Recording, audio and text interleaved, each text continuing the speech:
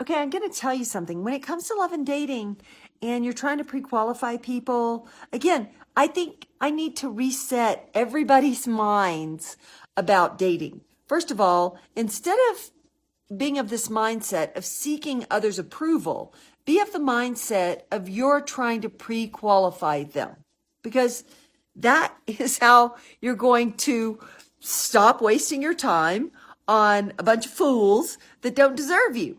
If you're going around seeking people's approval, this is what gets you into trouble and gets you into unhappy, unsatisfying relationships. But if you reverse that thinking, as in you're trying to pre-qualify them and they need to step up and prove themselves to you, you will be better for it. Okay? So I cannot stress enough how important it is for you to draw your line in the sand very early on. Too many of you give people too much wiggle room, too many chances. And this is why you end up saying, I'm not going to date anymore. I'm so frustrated. I am angry. La, la, la. Right? So if you just draw your line in the sand so much sooner and you pre-qualify better and quicker, which is what I teach in my book, The Great Manhunt.